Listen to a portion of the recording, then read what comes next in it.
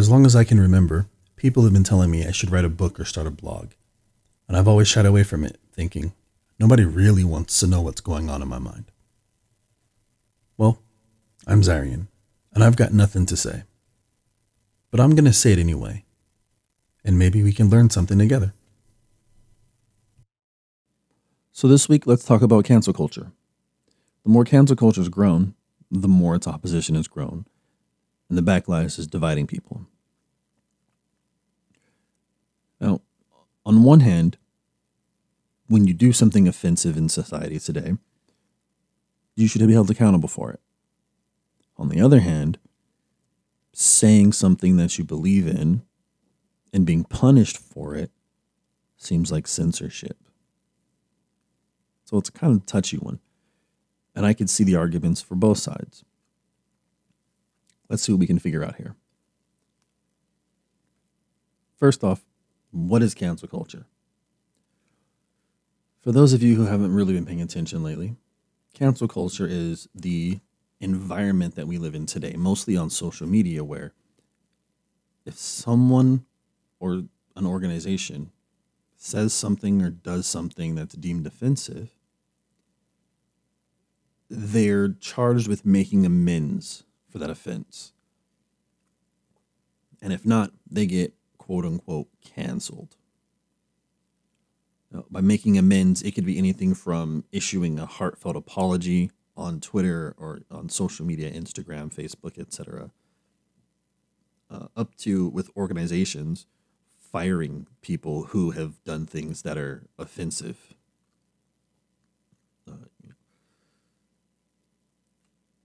And if these actions aren't taken, the organization will be quote unquote canceled, or the person will be quote unquote canceled. And that's kind of a fancy social media language for boycotting, so to speak. What's interesting about it, and the difference is, I think, that when you boycott something, you are actively not using it or avoiding it, typically to have a political and monetary impact on that organization or person. But with cancel culture, it's a little bit different. When social media calls for a cancellation, a lot of times it doesn't seem like it's got anything to do with a place where they've been doing business or with someone they've been doing business with previously. So, for example, they see a news article, a news clipping, or come across a tweet that someone retweeted that was a post that somebody put up a few years back. And it could be someone they've never even heard of before. But because they don't like the content of that tweet or that message, that post, whatever it is, they call for the cancellation of that person or that organization. Well, we're not going to support what you're doing. Well, what's interesting about that is a lot of times the people who were calling for the cancellation weren't supporting to begin with. They weren't even aware of what was happening. They just saw something and reacted to it. It's a little bit different when you just see something and react to it, as opposed to being actively engaged with something or someone and then seeing something that they do that's offensive. Slight difference there. And I think the difference is when you're already actively engaged with someone, you kind of have the ability to help steer them in the right direction and prevent those things from happening ahead of time. But if you're not engaged or not involved at all, you're really just trying to champion a cause for the sake of championing a cause, not really for the sake of benefiting people or doing something good. And that's more self-serving. I'm not really a fan of that. So as with all things social media focused, it's difficult to pinpoint the origin, where it all started, when we all decided that we were going to cancel things and cancel people for doing something naughty. But it's interesting to think about when it flared up. There's a comedian named Andrew Schulz that was talking about this a few years back. I want to say probably around 2017. He noticed it coming up in a large amount all over social media. And he's got a theory where he's talking about cancel culture being on the rise because Donald Trump won the election. And his theory was fascinating. It stuck with me because he says part of the reason why cancel culture got so big is because people who were opposed to Donald Trump winning felt like they lost and they took that loss personally. So to feel better about that loss, they couldn't do anything about Trump being the president, but they could win smaller battles. So they started these smaller attacks on smaller organizations who were doing things that they thought were similar to Trump's behavior. And it was kind of twofold. One, the self-serving feel better about this loss that we've had. I use air quotes there. But it was also to kind of send a message and put people on notice and kind of shift the culture to say, we don't think this behavior is appropriate. We don't like this. And that's where we get into some of the problems that cancel culture can cause. First off, in America, we all know that the freedom of speech is one of the things that we love. So when you get on social media and you post your opinion, and someone says they don't like your opinion and they call for you to be canceled, it's easy to say, whoa, you're infringing on my freedom of speech. The thing about freedom of speech that's interesting is, while we all have freedom of speech, we don't have freedom of consequence from our speech. And that sounds really iffy and really questionable, and a lot of people are going to throw a fit about that. I understand, but let me explain. You can say whatever you want to say, but just like with everything else, you have to be prepared for the repercussions of what you say. If you don't believe me, go to work and drop the N-word in your next meeting. On your next Zoom call, call one of your female coworkers a bitch. See how long you keep your job. You have the right to say whatever you want, but you have to be willing to accept the consequences for those words. And cancel culture is kind of a way of people applying those consequences. One of the other problems with cancel culture is that a lot of times it's used to dig up the past. Or excuse me, it's used after the past has been dug up. One of the really big examples that's happened in the last few years is with James Gunn, the director of Guardians of the Galaxy. After the huge success of Guardians of the Galaxy, Disney slated Guardians of the Galaxy 2 for the Marvel Universe. James Gunn was on board to direct again. And someone somewhere found tweets from him like a decade before, laughing at jokes or making comments on Twitter that were offensive to the LGBTQ population. They brought that up and they said he should be canceled, and cancel culture came about. To appease the masses, Disney fired James Gunn from Guardians of the Galaxy 2, issued statements, etc. The typical corporate public stance.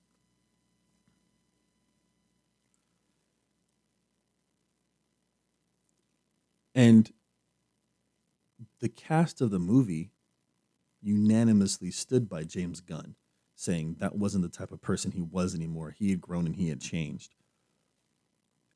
And that's part of where cancel culture is problematic. Because if you can go back and dig up anything that anyone said years ago and use that to cancel them now, where do you draw the line? Can any of us say that we honestly would say something we used to say 15 years ago now? 10 years ago?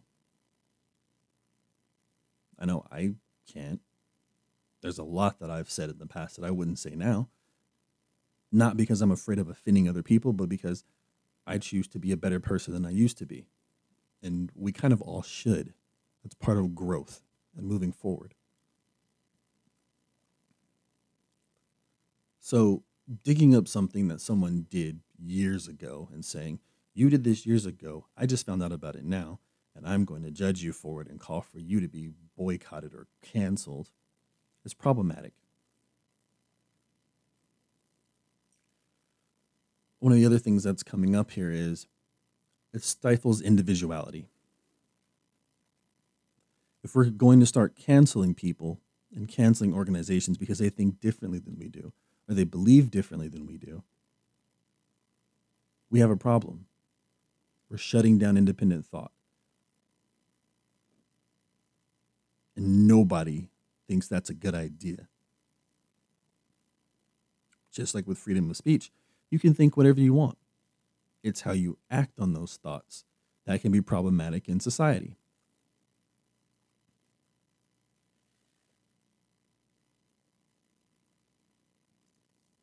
And when you start steering a society in a particular direction and leaning on people and trying to influence people to all think the same way about the same things, you end up with literally groupthink, and the mob mentality can take over. Someone once said, "Never underestimate the power of stupid people in large numbers." And that is true.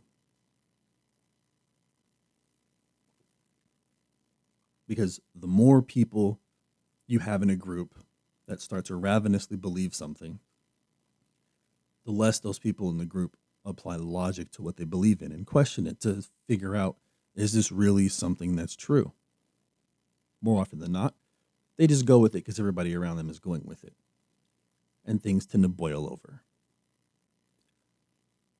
It's not all bad news, though. There are actually some benefits to cancel culture, as tough as it is for me to believe.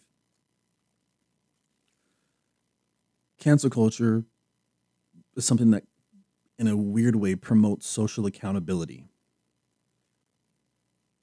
If you start acting in a way or speaking in a way that is unacceptable in today's society by today's standards, well, there should be consequences. You should be held accountable for that. So when I see someone using racial slurs in the workplace and losing their job, like Papa John, for example, even though I understand how he's trying to use the racial slur, there should be accountability for that. But I find myself asking, well, why did Papa John lose his job and NFL endorsements for the company and things like that? But Bill Maher didn't lose his show.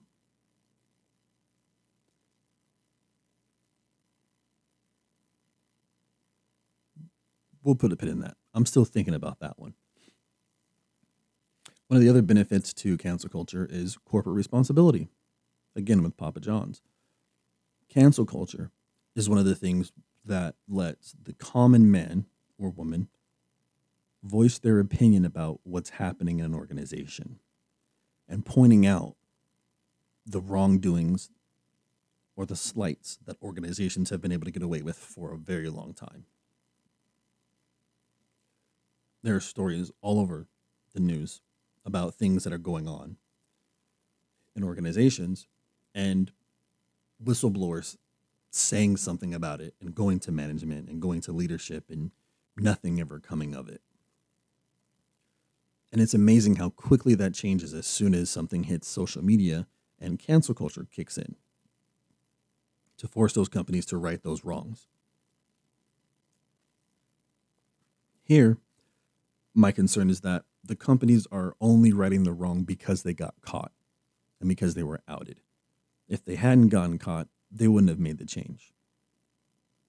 Which means once cancel culture dies down, they could potentially go back to doing what they were doing before. Back to the James Gunn story, everyone knows after the media storm died down, Disney quietly brought James Gunn back to direct Guardians of the Galaxy 2. And the movie was a success. From what I understand from unconfirmed reports, when they fired James Gunn from the movie initially, part of the conversation was that it's just temporary. We're going to bring you back, but we need to make this look good and make it go away. And that's not to say Disney is bad by any means or Disney handled it wrong. I actually agree with the way Disney handled it for the most part. Except I probably wouldn't have fired James Gunn from that movie if I was the head of the studio. I probably would have explained and let him explain, this is not who I am. Here are the things I've done to benefit this population, this community that I've offended. Here's what I've learned and here's how I've grown. But the trick is, it can't just be lip service. You have to have actually learned something, grown, and tried to help the populations that you offended, if that's going to be your defense. Or you could just stand by your opinions and take the consequences. I'm okay with either one.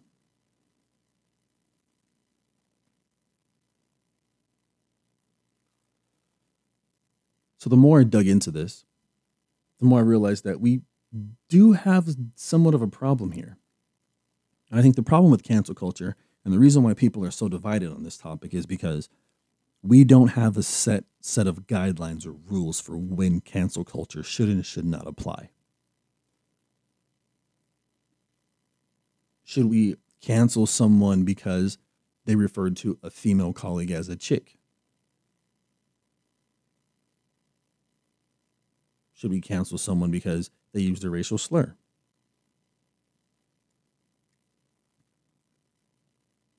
Should we cancel someone because they used a racial slur to describe someone who is a member of their own demographic? For example, canceling a black person for using the N-word. A little bit of nuance there. Not so black and white, is it? No pun intended.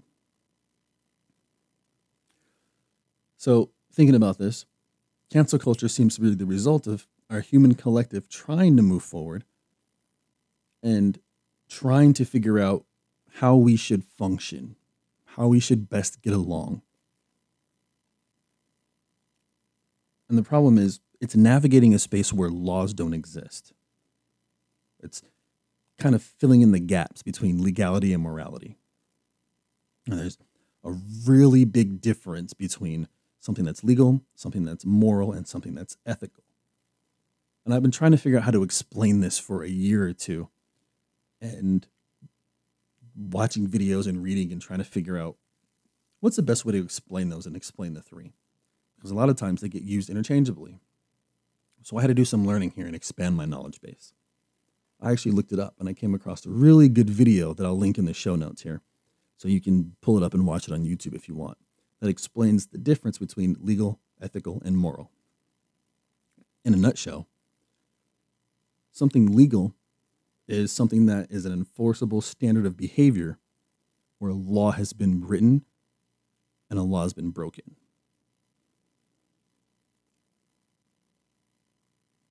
Something that's moral tends to be based on our values, principles, beliefs, or customs. When you think moral, you probably think religion, like the religion you were brought up in, if you were brought up in a religious household like I was. So you think it's not illegal for me to be polite, but I should still be polite because that's what Jesus would want me to be. That's how Jesus would want me to act.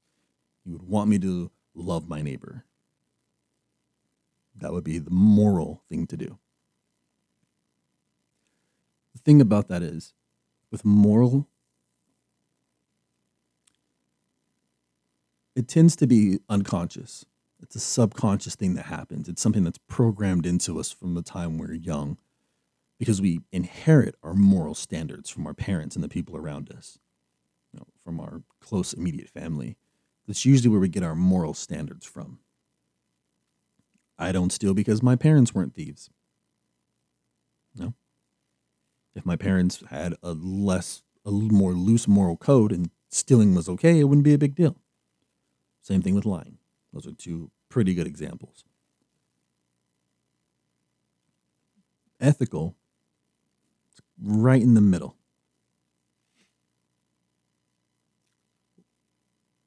Something that's ethical is very similar to something that's moral, and that it's based on your values, principles also.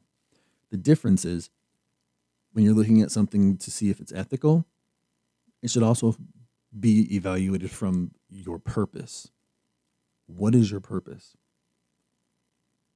And that means it's a conscious reflection. You consciously think about what's happening here.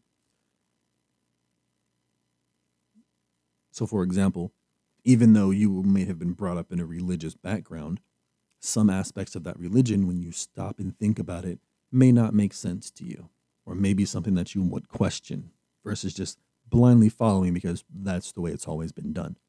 That's what you were taught. That's what you inherited from your parents, who inherited from their parents, who inherited from their parents, etc., etc. So with cancel culture,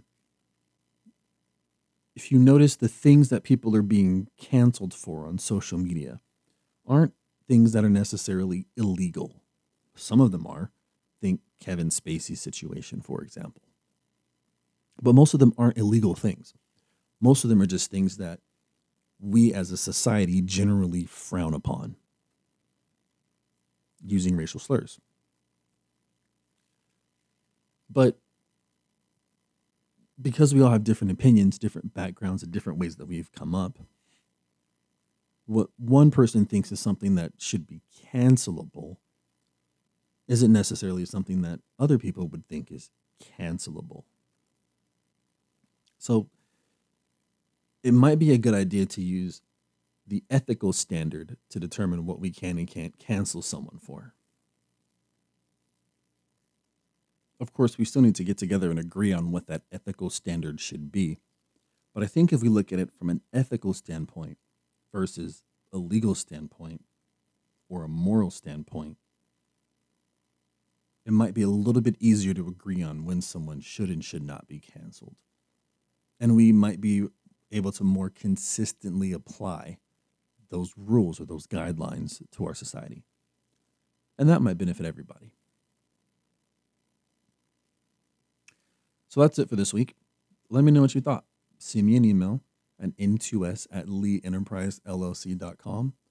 Reply to the podcast on Anchor or respond on Facebook.